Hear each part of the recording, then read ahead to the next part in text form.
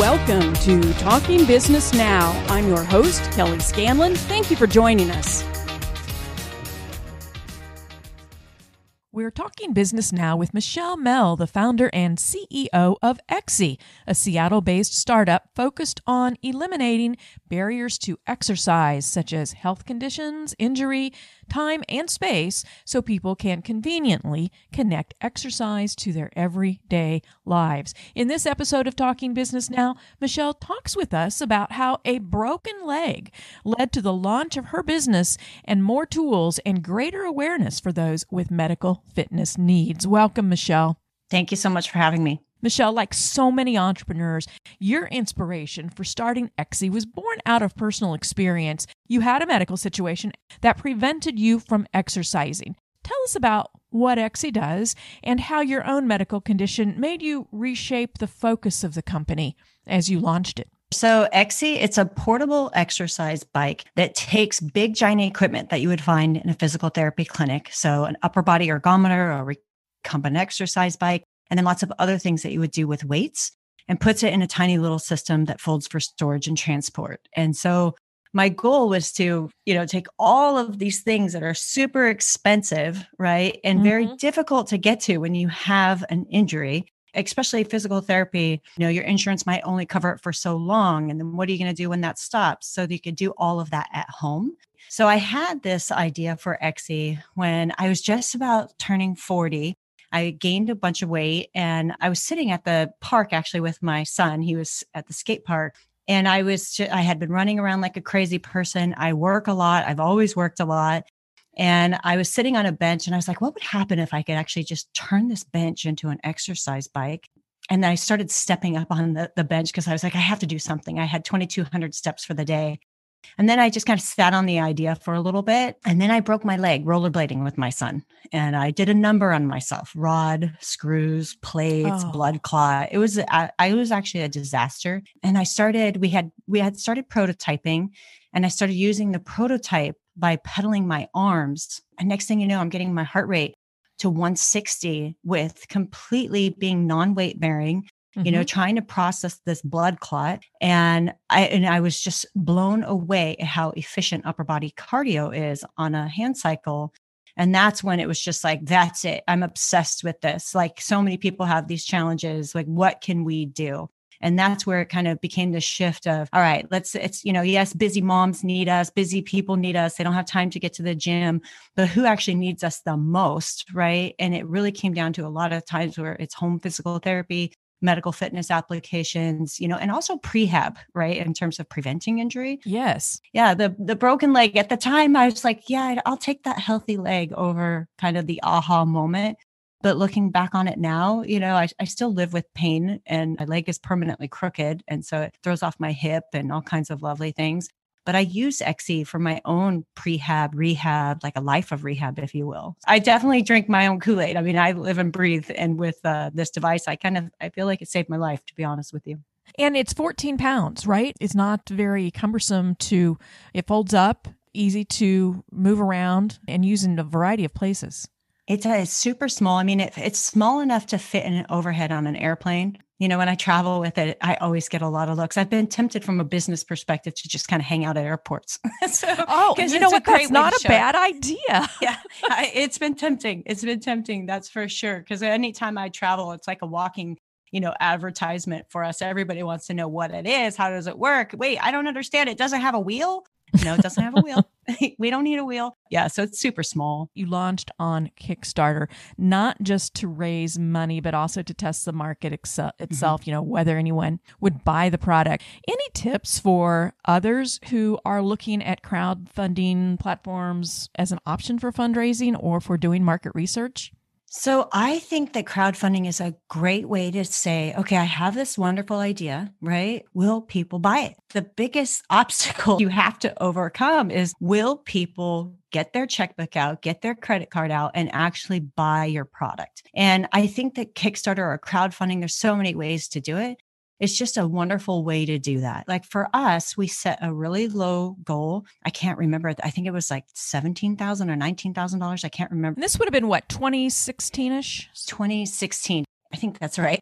It feels like it was just yesterday. And then it feels like it's been like 50 years. So it's all at the same time. I had already been like, I was all in on solving this problem with exercise and accessibility to exercise. So when we did the Kickstarter, we had already been through manufacturing.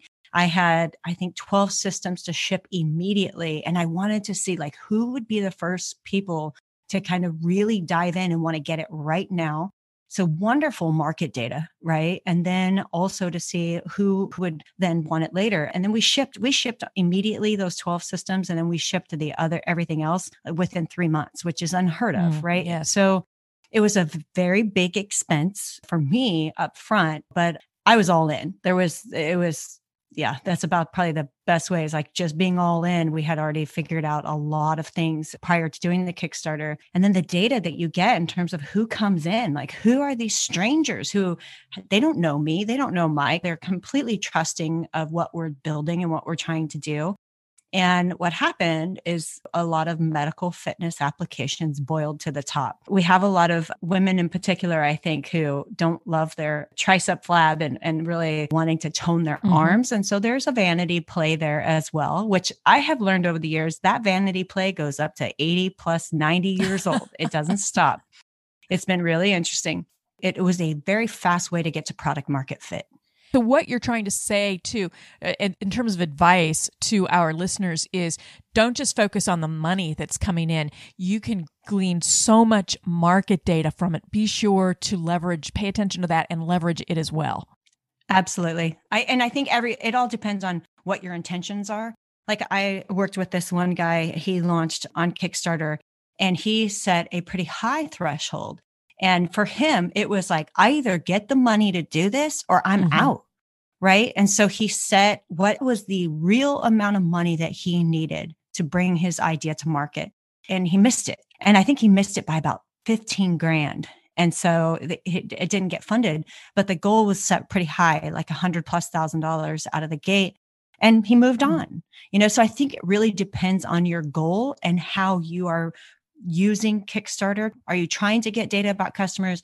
Or do you really need the money? Then it's just it really depends on what your goals are. Talking about the financing, you made a decision very early on to bootstrap versus raising outside capital, even though your goal is to build $1 billion company, or at least it was initially. So why? You're located in Seattle, where investors seem eager to support startups like yours, ideas like yours. Then you did go out for your first seed round in 2018. Why the shift in thinking, and what did you learn from the experience of going outside to raise capital? So when we first started, I just have this mentality of go big or go home. That's just the way that I've always been. And so from the beginning, it's been like, okay, we're going to build this company. It's going to be giant and we need VC to do that. And as we started to get deeper and deeper into it and seeing the medical fitness applications to it, there's a kind of a multiple ways to answer these questions, but I became obsessed with this kind of approach of radical fitness and medical fitness and physical therapy applications at home. And I think you can see from the last year of the pandemic in terms of there's not a lot of care sometimes for those people. And so I want to be their champion and I'm going to be their champion. And I think that a lot of investors kind of struggle with that market. Do they have money? Do they have disposable income? And they do. And obviously it needs to be more than just that. So it was like, okay, I see the bigger picture here. I'll be patient. And then I did decide after I set some very specific milestones and then we met those milestones. All right, let's go raise some money. I went through all the due diligence. It's extremely difficult, creating your deck, creating your financial model, the story around how you're going to get to $1 billion. And I think if you don't have a story to get to $1 billion, no venture capitalist is going to invest in you. So you have to have, like, how are you going to do that? Came up with that. And I was about 7 meetings into it with some friendlies up front. And then my brother passed away unexpectedly and he's 48. He was 48. And so, which is actually, I'm about to be 48 next month. I took some time off and I went to the funeral and did the thing that I felt like I needed to do. And it was right as summer was approaching. And I just had this kind of moment of like, what will happen if I take the 200 hours, if you will, that's going to take me to go close money And I just go all in on the customer and sales and put the gas pedal down on customer acquisition and doing everything that we can, as opposed to raising money. And that's what I did. And it ended well. And I think a lot of times, going to raise money is a full-time job. It's more than a full-time job. Instead of doing that, I spent my full-time job growing the company. And as a result of that, we got Stanford Hospital using our system, helping people pedal, while they're going through chemotherapy, multiple applications in a lot of hospitals. We sold systems. I got more feedback from customers. And then the fall kind of rolled around and I was like, maybe I don't need to take on outside funding. And so we've built a profitable company. And I think sometimes it's not easy. All of this is extremely hard, but chasing the money as opposed to building a business. And I do think it depends on what you're trying to do, right? And what kind of company you're trying to build. And so that was the focus. And then I was like, okay, we're in heads down. And it's just like those things just come up in life. I was like, okay, we're like doing this again. Like we can raise money. And my son had an injury that was very time intensive on physical therapy. And I just felt like I needed to prioritize being mom, wife and friend and a sister and all those kind of things. Keep growing the company as a huge priority, but without the distraction right now of trying to raise money. There are so many lessons in everything that you just said. I'm trying to remember all of them as you presented them. When you talk about the hours that it took to work with those investors, I think that's an important statement for a lot of our listeners to hear, because the time that you're spending with those investors, unless you've got a backup that replaces what you were doing in the company before, and in your case, you were focused so much on sales, that you can actually set your company back. Oh, yeah. I believe that your sales fell during that period, didn't they? They did. Initially, They fell. Like for me, doing a startup, I've been doing this for 25 plus years. I worked with some very successful companies when they were itty bitty, right? Nobody knew their name. OfferUp, Zulily, helped them launch their companies. And I love it, right? When I stepped away to focus on funding and could not keep the pace. To me, if you're going to do this at this scale, it is a minimum of a 70-hour week, like minimum. And that doesn't include traveling to go raise. That's just being all in. I think it's even more than that. And I did that for years and years and years and years. When you take the gas off the pedal of the marketing to focus on funding, it's impossible to keep it all going unless you have a backup. The other important thing that you said was, you didn't say the word, but you talked about alignment. Different things happened in your life, your brother's death, your son's injury, that made you really stop and think, $1 billion company, that'd be great. But if I'm not happy, and if I'm not being able to be with my son or be with my family and do the other things that matter in my life as well, then what's the $1 billion? So alignment is another really important message. That is congruent. What you want out of life and what you have as a vision for your company support each other. Absolutely. Absolutely. And just like it's not all possible. Doing everything is not always possible. Something is going to give.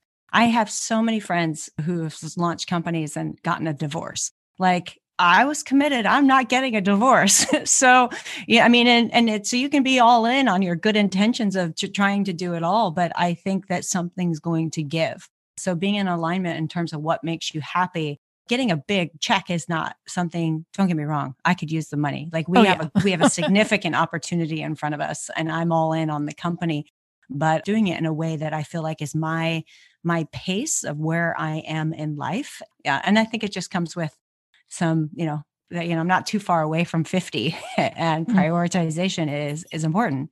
Let's go back to your product. You use a universal design for all your products. Tell us about that decision. So that's a great question. If I give my device to a young child who has Down syndrome or a woman who has cerebral palsy, and then I turn around and I give that same exact device to an Olympic athlete, a Paralympic athlete who doesn't have legs, and they are both getting tremendous value, right, from using the device. The Paralympic athlete is hammering it, drenched in sweat, resistance as high as he can take it. Whereas somebody who has, let's say, cerebral palsy is working on range of motion, getting the arm extended so that they can reach and do functional things in their life, right? Not about competition, but just about lifestyle and healthy lifestyle and getting their heart rate up, let's say above 100, right? But that same device can do both. And so often we think about the big burly fitness person, right? When it comes to this market, what do they need? And when it comes down to it, the body, the human body is incredibly simple and also complex at the same time, right? But if you design for kind of every use case, and that's difficult to do, but you kind of just design for the human body, right? Then the applications become applicable to everybody. And I will flat out tell you, like, I take offense when somebody will say, oh, that's for like big, strong people. No, right? A barbell can be used by somebody who's bedridden, for example, right? But it's just being creative and thinking of solutions and outside the box approaches when you address any use case. Like, people who are able-bodied will benefit from it as well. And so I am just a fan of designing products that can be used and accessed by everyone, so that there's kind of not these siloed approaches that end up in landfills more than they end up in helping people with their life. I suspect that some of your customers have figured out ways to use your product that you hadn't thought about before. Oh, absolutely. Has that happened? Oh, it happens all the time.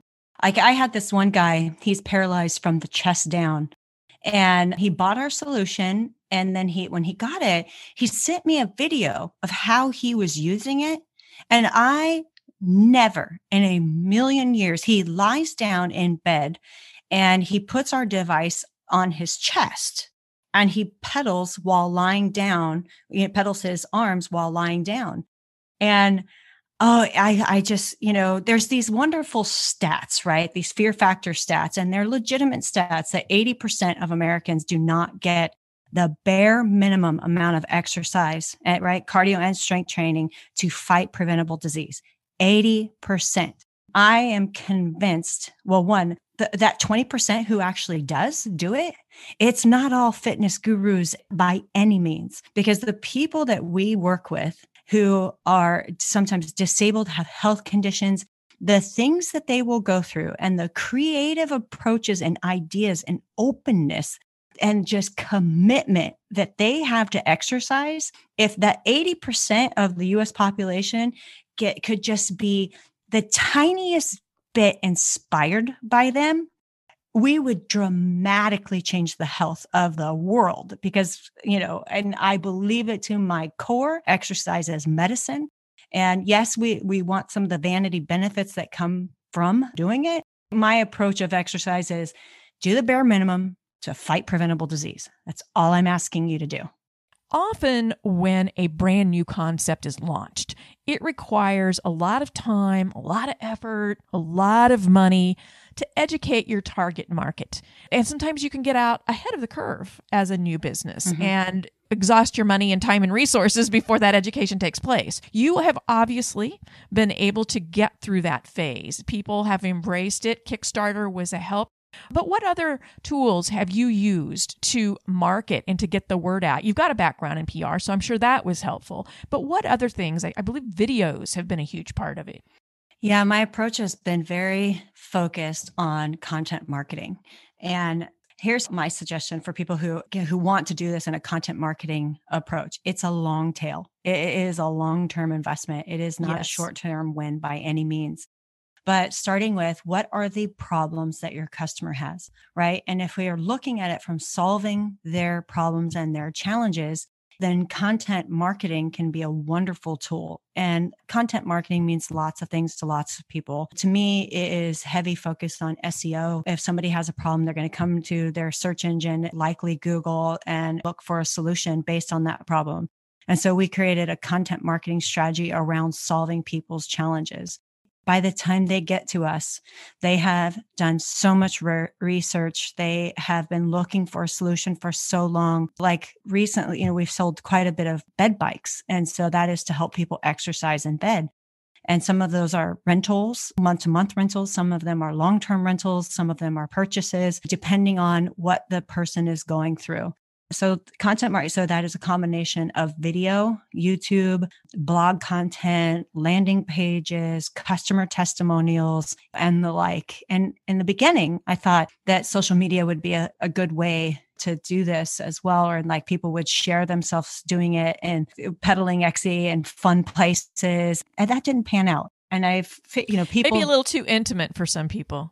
I think we have this over expectation of showing our perfect lives and things being perfect. And so when somebody's pedaling and they're watching TV, maybe their living room furniture isn't what they want everybody to know, or they haven't had a pedicure and they don't want to show their feet on the pedal. So no, you're absolutely right. Yeah. Because I think a lot of people do think these days, oh, social media. And your experience as a marketer is no, not always. I use it to show people quick ideas. And sometimes I'll do live challenges, for example. And I think people are like, here she goes again, oh, okay, I need to pedal or I need to move. And so sometimes, yes, I want people to use Etsy, but I also just want people to move and get exercise. And so if they see me, sitting down watching TV or doing whatever I'm doing, I get to chuck it sometimes with my dogs and go to the park because I can't run, like they run. So I pedal at the park while throwing the ball for them. Some of it is just like, oh, yeah, it is. It's like, here she goes again. Okay, fine. I'm going to get up from my desk. Okay, I'm going to stand during this Zoom call. So I kind of want to frustrate people into exercise sometimes. Well, I've read a lot of the comments before I started talking with you. I read a lot of the comments, and from what I can see, your customers find those videos very, very inspirational. So you are doing something right there. And I like your larger point though, and that this is the long tail. We live in a society where we want immediate reaction, immediate response, and you have to have the patience. This is an investment of your marketing dollars, of your marketing time, and you're not going to necessarily see a result in a week or a month. You might start seeing incremental response, but to get the big picture, you're going to have to wait it out. You're going to have to be all in, as you've been saying, all in on that as well. Yeah, I think one of the best pieces of advice that I have gotten during this journey from the beginning is going to cost more money, and it's going to take longer than you could ever plan for. And so throw the ideas of the immediate wins out the door. Getting a hit in the New York Times or the Wall Street Journal or, an influencer might give you a bump, right? But it's not going to sustain the business. So you got to keep looking for the big bumps, right? Sustainable bumps in your marketing strategy that kind of keep things going. You've had a strong positive response to your product. We've talked about that. What do you think has been the key to that success at this point? Oh, I will say radical inclusion and authenticity, and both of them together. There was no way that anybody was going to give me money in the beginning, knowing I wanted to throw the marketing playbook out from the very beginning of this entire journey. And doing that on somebody else's dollar, I take accepting money from people very seriously. And so I felt like I needed to prove that to myself, that people were ready for this, right? A lot of times when you get into doing any marketing, you're showing perfection and models and it works for lots of brands, but it's not. This is so hard to do. Building a company, manufacturing a product, maintaining the software, it is so hard to do that there's no way I could wake up every single day fully inspired and engaged by not focusing on inclusion and radical inclusion. Our content is never perfect. Our videos are never perfect. They cut off. It's just, and I think that people appreciate that we're not trying to be perfect and by any means. And so I think that's what's driving this success. Yeah, it's the authenticity. They're not perfect. You're not perfect. They see themselves in you, but your product works for them. So it's perfect. You say it's not, but it really is. What's the most important thing business owners should be talking about in 2021? What should we be talking business now about?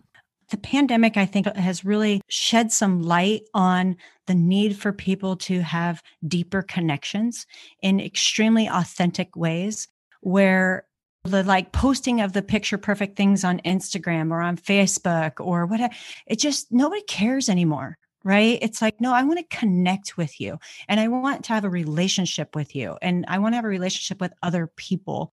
And so I think it's throwing out the playbook of social media perfection in favor of connection that we need in our life. Our kids need it.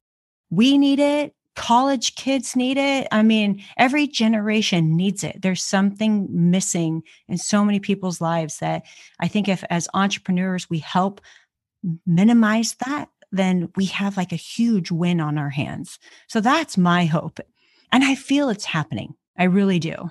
I agree with you. I think the pandemic has forced a lot of introspection and has really reminded us of how dependent we are on people and to just really make sure that we keep those relationships, keep them alive, even when it's been hard this last year. And we need to continue that as we move into a post-pandemic world. What is your website in case anybody wants to learn more about XC?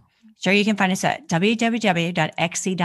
And that's XC, short for exercise cycling. That's where the name comes from, xc.com. And then we're on social media and YouTube and pretty much everywhere. You'll get tired of seeing my face. So yeah, but just at xc.com is a good way to find us.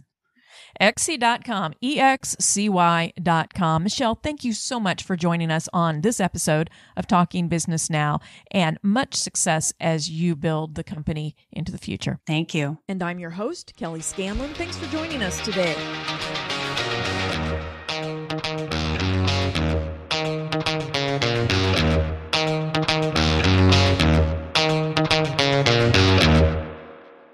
This podcast is a part of the C-Suite Radio Network.